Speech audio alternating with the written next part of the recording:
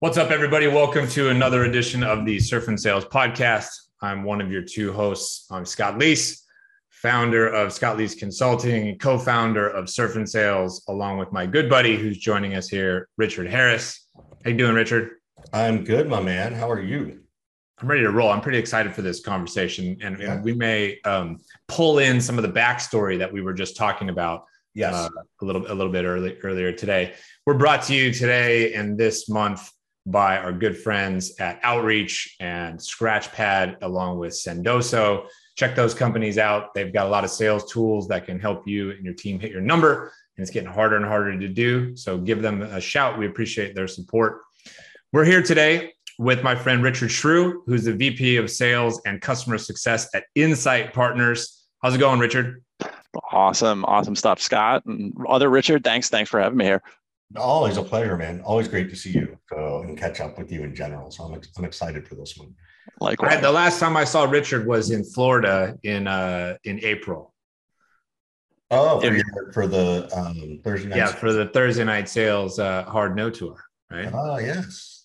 First time, I think most of us.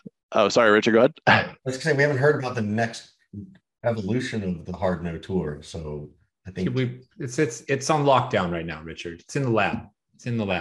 This is going to be complicated. I got two Richards that I'm talking to. Every time I say Richard, you're both looking at each other like, which one does he mean? And we both have great hair too. So yeah, exactly.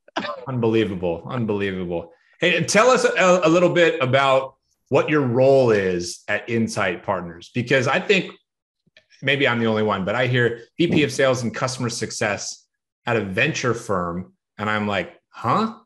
So talk to us a little bit about that. Absolutely. It's a really interesting role. And if you think of Insight Partners, there's two halves to the whole. On one side, you have folks finding great investments and working with great founders to deploy capital and investment into those companies. And then on the other side, you have a team of folks that provide advisory support. And when you think about that, it's folks like myself who've got a background in sales and customer success, working with portfolio companies to help them around challenges and opportunities they have around, in my case, sales, customer success, revenue operations, and so on. But I have counterparts in that focus just on product and technology. So think like making sure you're taking advantage of the latest and greatest of AWS and Windows, Azure, or whatever it might be. And we've got a pretty large team actually across the entirety of the advisory group, which we call Onsite. So it's Insight Onsite. It's a mouthful. But as part of that, we have folks that kind of help out all different parts of what you would expect a venture-backed SaaS company to have. So like I said, sales and customer success, marketing, product and technology, talent, and so on. Wow. So, I mean, you have to have a big team, I would think, because you got a lot of portfolio companies, I would imagine. And so that's an unscalable situation for you to try to, be the go-to-market expert and advisor for 100, 200 different companies, right? All at different stages, by the way, probably. Yeah. Oh, yeah. And it's fantastic. And the team's grown quite a bit, even just on the sales and customer success side. In the past year, we brought on great folks from industry like Jeremy Donovan, who I know you both know very well. We just actually recently, Hillary Headley just joined as one of the industry leading operation and enablement leaders. And kind of, we have a deep bench of folks that have different areas of knowledge and expertise. So like my background way in the dark ages, before I got into sales, I was in product management. And then that brought me into startups as a solution engineer, pre-sales technical resource. And then that led me into sales leadership. So the companies that I work with, Scott, to that question, I don't work with all the companies. I work with companies that skew maybe a little bit more technical from a founder standpoint, a little bit more of a complex enterprise sales, whereas others in the organization focus on maybe companies that are just getting ready to go public. Got it. So it's interesting. So you have this very different background moving into sales from the product side and those pieces. Did you ever have a role of just carrying the bag? Actually, the first bag that I carried was when I was field promoted to VP of sales. but Wow. never as an individual contributor. So the first time I had anything resembling variable compensation wasn't until I was leading a solution engineering team. Extremely rare. Yes. Got to be extremely rare. Yeah. So I have a couple of questions. One, because when it's rare like this, there's always something that's a different advantage than someone who only comes up from the sales side. Yep. And then there are theoretical disadvantages. What were some of those advantages of like, wow, oh, this really helped me as I started to understand more formally around sales? Yeah, I think coming from an engineering and a solution engineering background, you develop an understanding of what it takes to sell, even though maybe you've never done it before. As a sales engineer, think about you sit on a whole lot of different conversations with a seller. So you start to develop a perspective and understanding of what could work and what wouldn't. You also have good systems oriented thinking. And now when I was field promoted into leading a sales organization, it was a situation where there was a lot of process stuff that was either way too complicated for what we were trying to accomplish or non-existent. So something like looking at where sellers are spending their time and saying, my goodness, there's 268 required fields in Salesforce. We got to do something about that. We're spending an inordinate amount of time trying to get data in to run the business. The other part that was beneficial was a deep technical understanding of the product and the problem that we were trying to solve and being able to help others get up to speed on that, both in market and on our sales team. So I was super honest about it when I would recruit and with the folks that were on the team at the time. I was like, guys, you're guys and gals, you're all way better at selling than I am, probably better than I'll ever be. But I guarantee you that I'm going to help you understand this product and communicate it into the market in a way that's going to help you make a ton of money and make the company very, very successful. Did they roll their eyes at you? Were they in the beginning? Were they like, "Who is this guy? Like, how dare he?" The advantage. By the way, I love your approach, and that's the perfect approach. I think even if you come from a sales background, to just explain to the team how you're going to help them. But did you get the traditional eye roll? I didn't get it because I had already built credibility inside of the organization because I had built and led solution engineering for the past year and a half. So I didn't come into it completely cold as an unknown from like some guy off the street. I had already helped folks win big deals at the company or win the biggest deal at the company as a solution engineer and as a solution engineer. So I guess I had the right to say that in some ways, and I had a little bit of credibility built up. Yeah, I got one more question. I know Scott's going to dive into this too, which is, do you feel like, and again, it sounds like it was the right fit at the right company and the right play. Do you think there was anybody on the sales team who was like, wait a minute, I wanted that role? I think it was a welcome change organizationally. That being said, I think there was a number of sellers that I had the opportunity to work with who are now running sales organizations, either as directors or VPs or early stage founders. So I think there were probably folks who could do parts of it, but simultaneously, your role as VP of sales is also to protect the integrity of the sales team's time. And so founders sometimes like to dabble in sales strategy. So being able to step in and act as a good buffer between maybe founders who are feeling pressure from the board and day-to-day what the sales team were trying to do is an important part that I could bring because, again, I had built that credibility both with the team and with the leadership of the organization. Okay. I got to just fire questions at Richard Shrew at 100 miles an hour here because there's too many. And I don't want to get sidetracked on one particular thing. You talked a little bit about being a project manager, and I had a conversation yesterday with my friend Jake Dunlap, and he said something to the effect of like, project management is the way sales is going in the future. What do you think about that? I think so. It was product management, not project management. So it's one piece there, Scott. For me, at least, I do think if you have on two ends of the spectrum, you have Wolf of Wall Street style sales, right? Pace, volume, energy, bang the phones. We're not taking no for an answer. And on the other end of the spectrum, you have Moneyball. We're not selling jeans. We're trying to get on base type thinking. I think sales is skewing in the direction where a revenue organization is a product. And your product is the ability to build and scale revenue acquisition. So if you approach it similarly, just like a product, if I was designing and engineering, right? I've got a product, it has to interact with other parts of the system. Sales, well, sales on its own can't really do much, right? It needs to interact tightly with marketing. It needs to have a tight feedback loop with the customer success organization. It needs to have a tight feedback loop potentially with the product organization. So in kind of an abstract way, that's just like you would design any type of product, right? Where there's APIs or interfaces at a technical level between different things. The difference is in sales, you're dealing with people as opposed to technology. So you have this conversation, let's say, with your portfolio company, your founders. Yeah. And these are like Series A type companies, let's just say. Okay, Series A, Series B.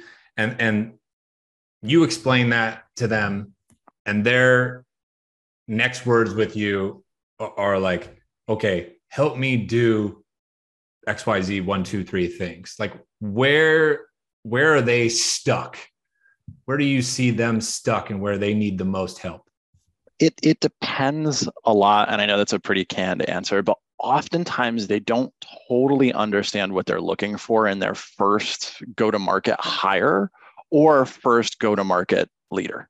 Oftentimes, you'll see these folks come from engineering or product management background, so they don't have a deep affinity with go-to-market like we would. Do you think that they're better? Do you think that they struggle more with finding the sales leader or finding the first rep or two? I think they struggle with both of those things, in part because they've only ever sold as a founder, so they don't understand always how to get the pitch out of their head. And the fact that because they're the founder of company X, Y, and Z, that opens certain doors versus hiring your first SDR, your first AE, or your first head of sales. They have to get that pitch and story out of your head, package it up in a way that a mere mortal could do it who didn't found the company. Yeah.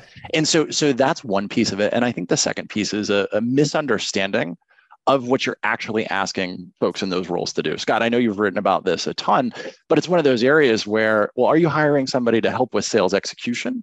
Are you hiring somebody to help with sales strategy? Are you hiring somebody to figure out demand gen and sales and customer success and servicing and revenue operations? Well, you know what the most common answer is. Yes, all of the above. That's right. That's right. We're trying to find somebody who can do all of those things and preferably get them at a 25% discount. Yeah, and so I think part of it. You want a baby unicorn, Scott? Give me a baby unicorn. What's it called in recruiting? The purple squirrel, purple squirrel hires. But part of it is working with founders to help them not think of sales and the discipline of revenue is other, but try to draw parallels between things that they know. Like I was saying with the API example, right? The interconnectedness of it all, but also helping them feel comfortable that startups evolve and grow. What's needed from roles in startups evolve and grow as the startup matures. What you need to do as a sales leader when you're at $1 million in recurring revenue is very different than what you need to do as a sales leader at $100 million or $250 million or pre-IPO or publicly traded company. And sometimes when chatting with founders, it's about just disarming them to say, hey, you don't need the right sales leader that's going to take you from zero all the way to publicly traded company. It's about thinking about the problems you have today and in the near future and getting in the right person or people or tools or process or support to solve for that. Yeah. I got one more question, Richard, and then I'll turn it over to you for a few. So you just hit on something that is huge. And I've had this conversation with lots of people, but it's sort of like stage appropriate hiring and milestones for VPs of sales and stuff like that. I'm wondering if you can elaborate on and help everybody out. You said, what's needed to go from 0 to 1 million as a VP is different than what's needed from 1 to 5 and from 5 to 10 and 10 to 20, et cetera, et cetera. You don't have to do every single thing. that would take forever. But can you give a couple examples of what's needed at one stage versus what's needed at a different stage? Yeah. When I think about the earliest stage of an organization, your sales leader is as much an evangelist and a seller as your individual sellers, right? They've got to come in and help, and they may be working a deal. They may be carrying part of a bag because they're figuring out how to sell your product in conjunction with the team that's in place. as an organization scales into maybe mid-stage, it's a lot more about process and kind of getting and putting process in place, getting repeatability in place, but also recognizing that your role isn't to be a super AE or a super SDR. Your role is to build a team and then build a team of teams who can run the revenue process. And as you get to kind of the latest stage, it's almost like spreadsheets and understanding the math. And do you have the dreaded VP of spreadsheets? I had an old COO that would call it spreadsheet heaven, right? Like there's a certain point in time where it's almost a math equation where you have to make sure you've got the right talent inflow, the right talent outflow, the right activities happening at the right time. You've got the right systems in place, and you can consume that data and have trusted lieutenants and captains and all the way down to actually execute on that strategy. And your job is to communicate effectively at that point at an executive and kind of otherwise level. Yeah, I'm going to jump in and I love how Scott loves to talk about the VP of spreadsheets. Scott, what is your CRM? A spreadsheet. Right. I'm pretty sure I could say the number. Are you willing to share what is your recurring revenue? 2.5 million or so. There you go. On a spreadsheet. Now, granted, it's different when you're an entrepreneur, but it's just funny. But look, it's not like I sit around in Excel all day long. That's the difference. Yes. Richard Shrew is talking about people who sit all day long looking at spreadsheets, analyzing data, making formula tweaks, going, if we raised our ASP by $100, what would that do to our ARR number? No, I don't want to spend my time doing that. The only reason I know my own numbers and track certain things is because I just obsess over that stuff. Right.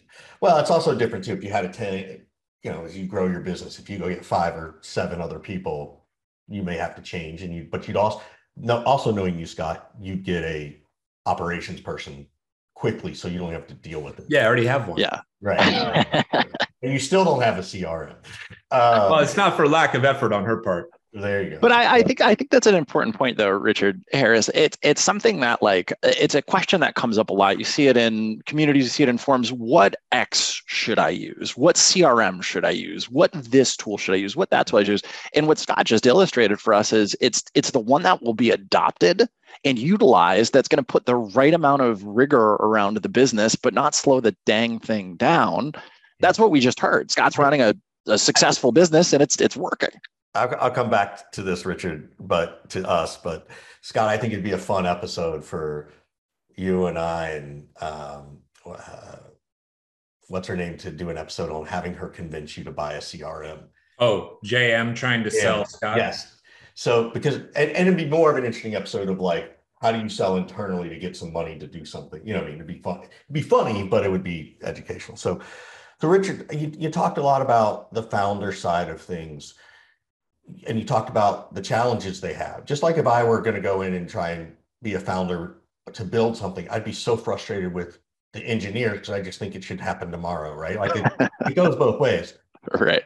What are some specific pieces of advice that there's 2 questions. One, that you can offer to founders who are listening in the sense of, hey, think about it this way, aside from this 110, okay, so you're at 1 million. This is what you need in your sales leader, aside from them being a seller, right? Look for this kind of thing.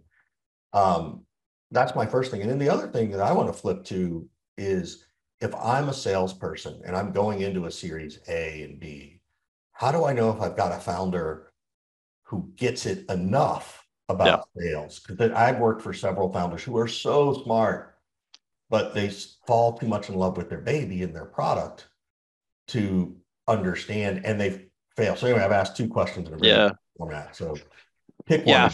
First question, I think with the what should founders look for in their heads of sales, and what should they expect from heads of sales at different stages, and tips for working with them. I think the most important piece of advice I would give to founders is, really oftentimes your sales leader is the first person in the executive suite or the first outside leader you're hiring from outside the group of folks that maybe founded the company.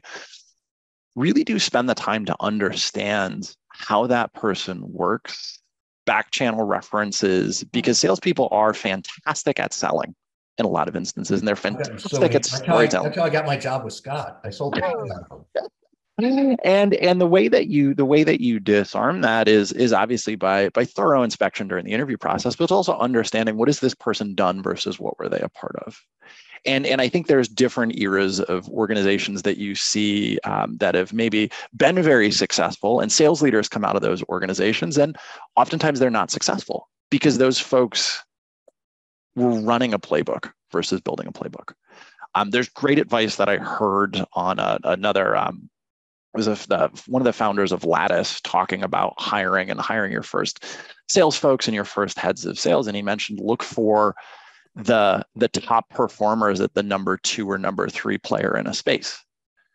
Because if they're top performers in that organization, it's not a function of the product being good. It's not a function of the marketing being good. It's a function of their raw ability to do things.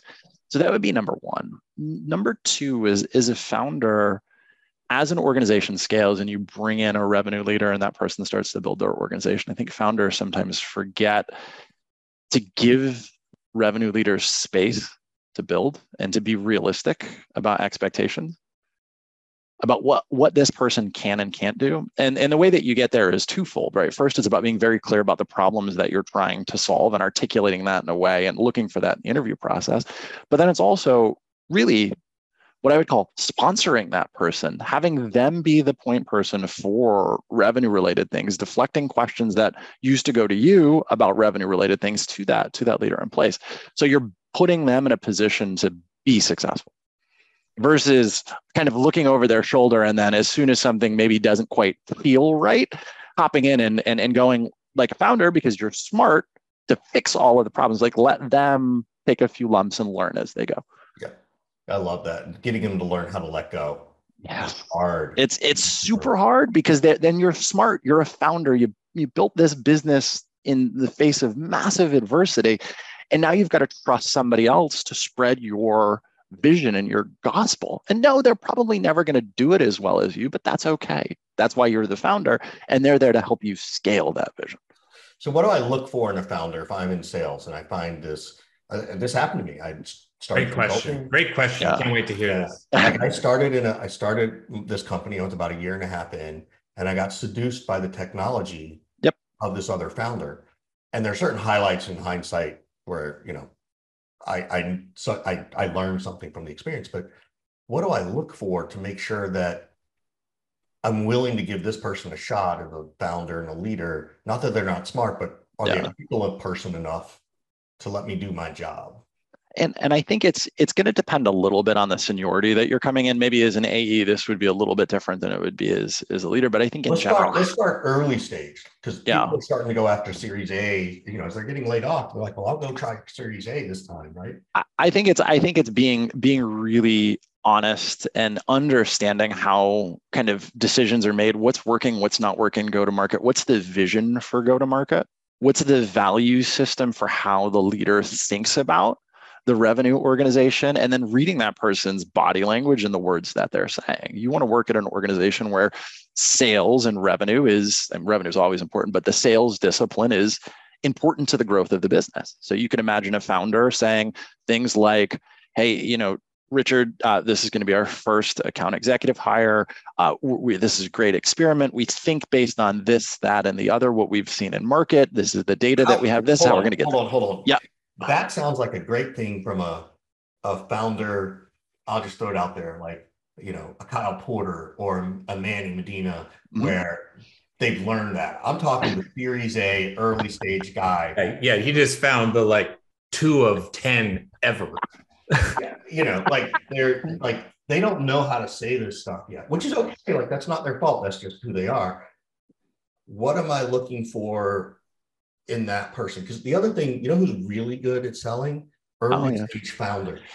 The part I would say is I don't even know if I have a good answer to this, to be totally honest with you. But what I would come back to is the same advice I would give around joining any really, really early stage startup. It's value system and appetite for risk, right? At the end of the day, and I hate to say, can you grab a beer with that person? But at the end of the day, when you're talking to them about why they've built this company and how they're thinking about things, Are they expressing values that align with what you're thinking about?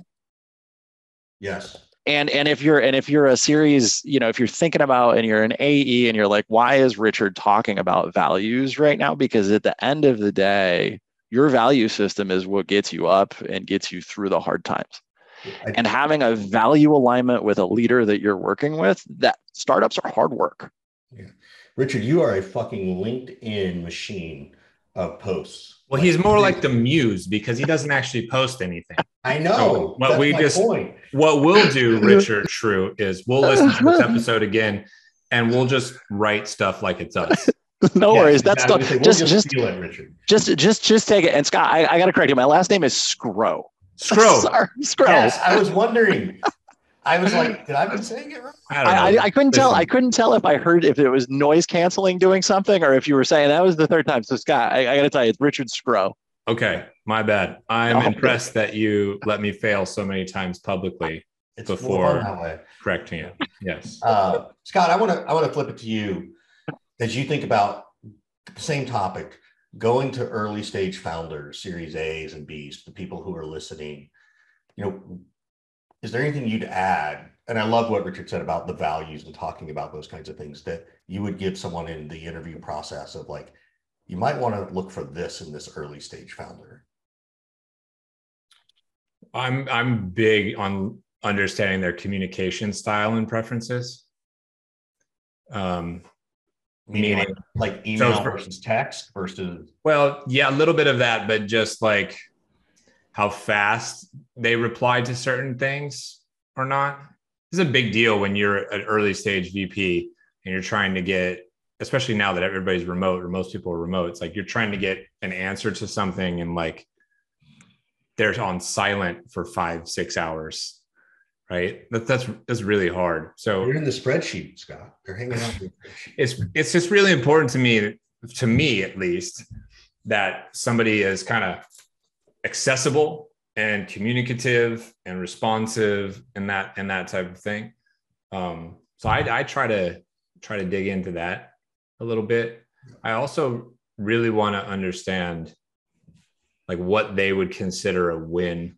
Like what would be a single, what's a double, what's like a home run? What does that look like? Not just like the ultimate outcome, but like in the next 6 months, what would be like a home run?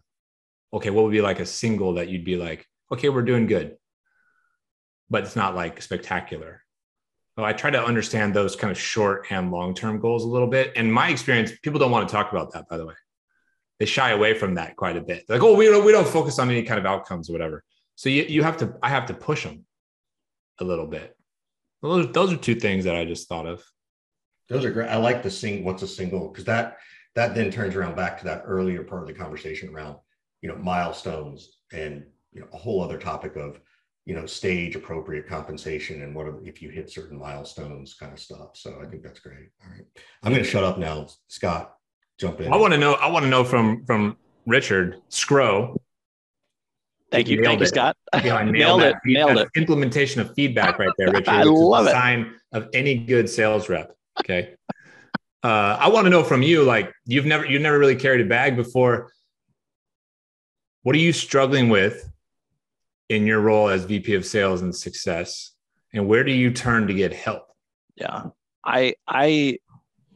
Scott, and you had mentioned this at the outset. There's a large and ever growing number of insight portfolio companies that are all approaching, growth and scale slightly differently. Every day that I'm here, and I've been here for a little bit more than a year, there's just more stuff I learned that I know nothing about, or things that I thought I understood at depth that I really can only scratch the surface of. So, can you give an example of one?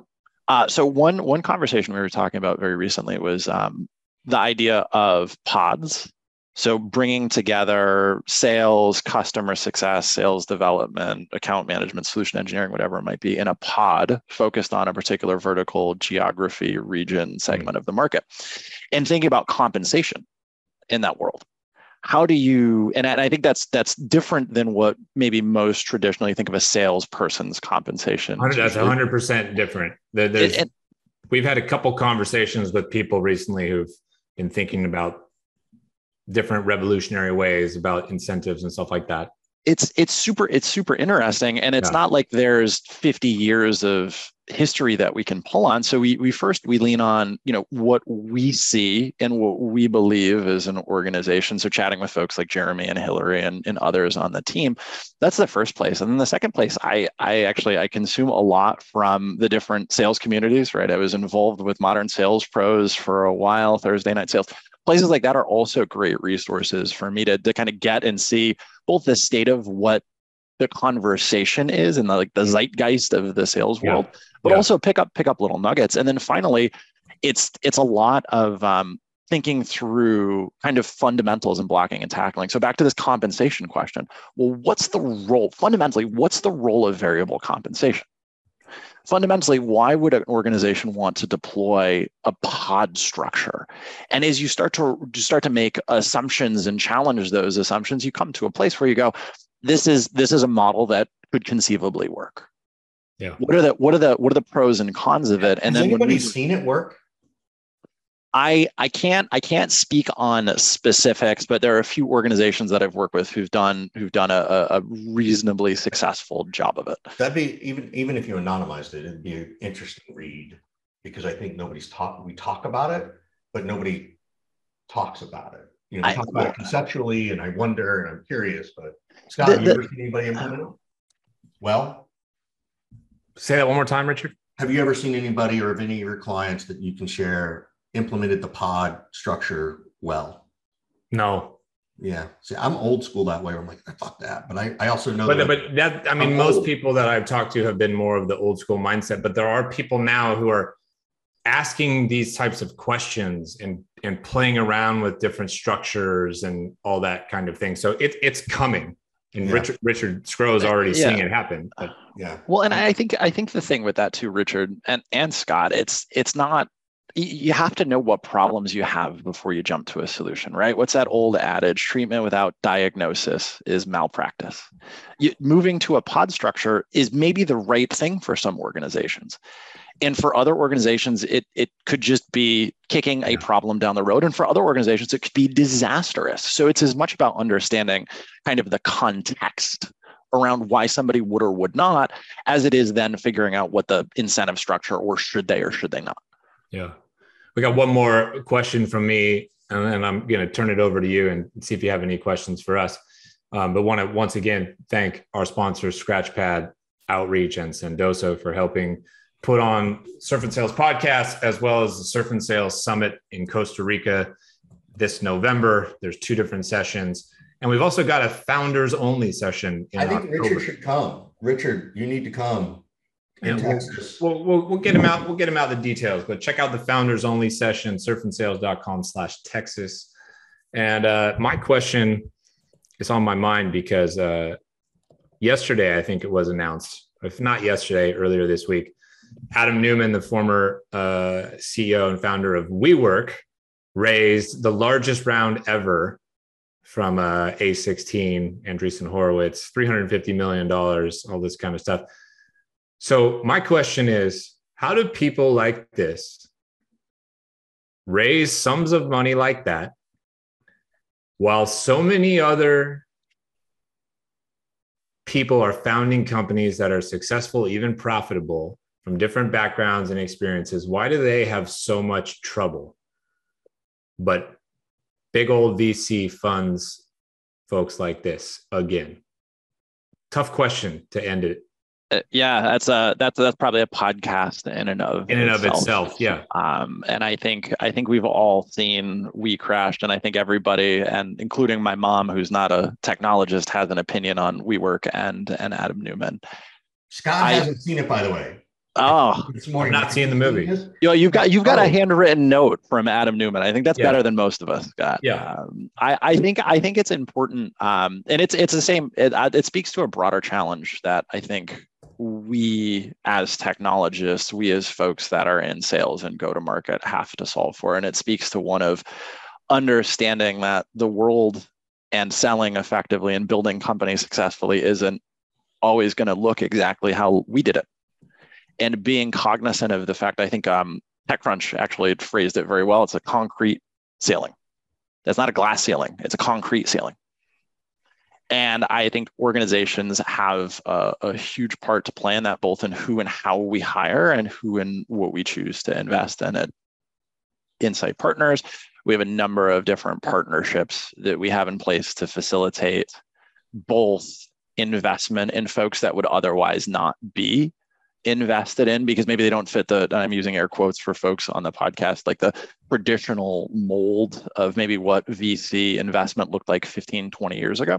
And partnerships with great organizations like SV Academy to help bring in an influx of talent into the realm of technology that may not have otherwise gotten exposure to it, because it doesn't fit that. And again, I'm using kind of air quotes, the traditional what sales people used to look like, or what folks in getting into technology roles used to look like 15 or 20 years ago.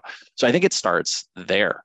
To the question specifically about like Adam Neumann, maybe he's just a great sales guy, just fantastic sales guy. I think, and I think it's an opportunity for us, that are in roles like what we have to continue to create environments where folks that otherwise wouldn't have the opportunity can get involved and get exposure to it. Yeah. It's cool. It's interesting. If you haven't, Scott, go watch that. Richard, it feels very similar. If you haven't watched the, I don't know how old you are, Richard. Scott was probably 4, but the Netflix documentary on Woodstock 99 and what a shit show that was.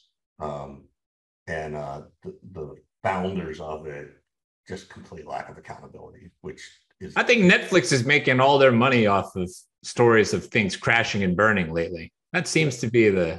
But Scott... We all like to watch a car crash from afar. But Scott, that's why we always post on LinkedIn crazy negative shit. Same thing. Yeah. It sells. So. What can we do for you, Richard? Do you have any questions for us? I am, and it kind of goes back to Scott, the last question that you'd asked me. Like, how are you seeing what it takes to be successful as a seller? How have you seen that evolve in the past, let's call it 5 to 10 years?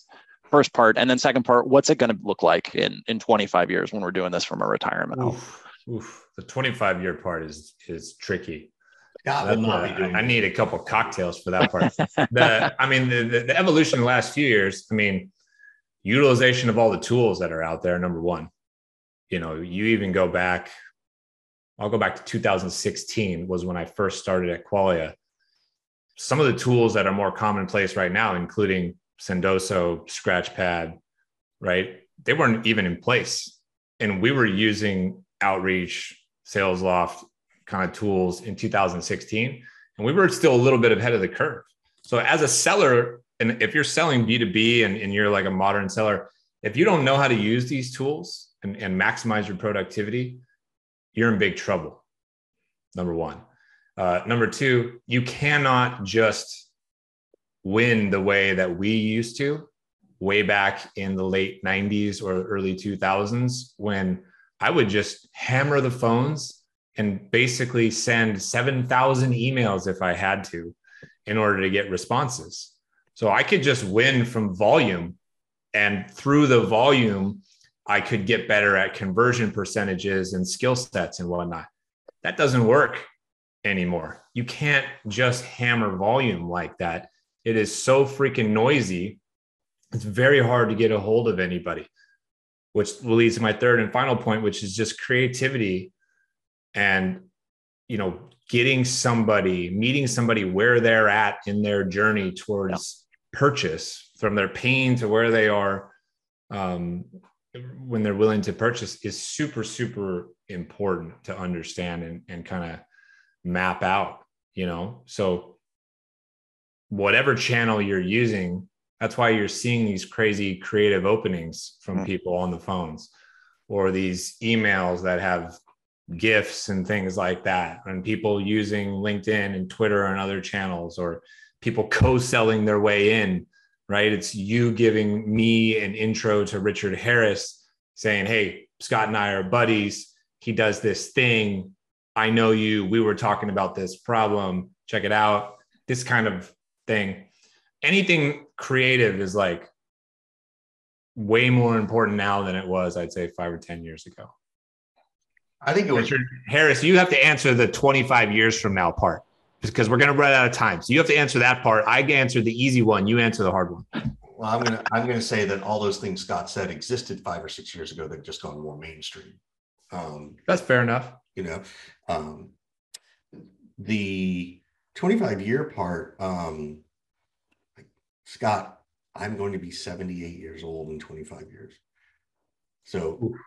Right. So if I'm working at 78, I really hope you're not. I really hope not. So, I hope by then I'm supportive to other, as you and I, and I think even you as well, Richard, we've built these networks of people that we've helped and continue to help. And that's where I see myself still being a facilitator and paying things forward and maybe teaching other people who I've already helped how to get them to pay things forward, but hopefully that's already ingrained in them. So I think that's Richard how I hear myself. You made it all about you. He's not talking about you. He's talking about sales in general. But how am I going to know? I'm going to be 78 years old. I'll probably barely be able to remember what I had for breakfast.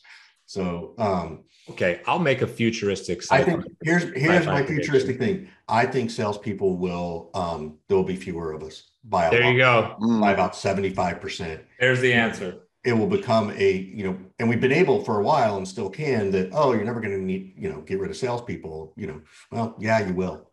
The process will shift. And so it's going to be a different game and a different type of, even in 5 years, it's going to be a different type of salesperson. Right. Interesting. Yeah. That leads me. Can I throw one more question? Because that's actually got me thinking. So then how does that change sorry. Do I have time for one more or no? You do. I just have one more answer. Oh yeah. Sorry. Go ahead, Richard. The sales leadership's going to change.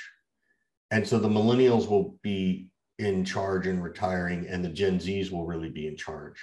And so it's going to be a whole new ball game based on how they see the world, how they view the world, just like it's already happening now. So I think that's the You actually answered the question I was going to ask. I was going to say with this evolution of sales, how does the manager skill set, what is the role of the manager in that world? Well, I think the managers are going, and they're already starting to happen, is there's a ridiculous level of empathy. There will continue to be a greater sense of power in terms of what the employee can demand and expect from their employer.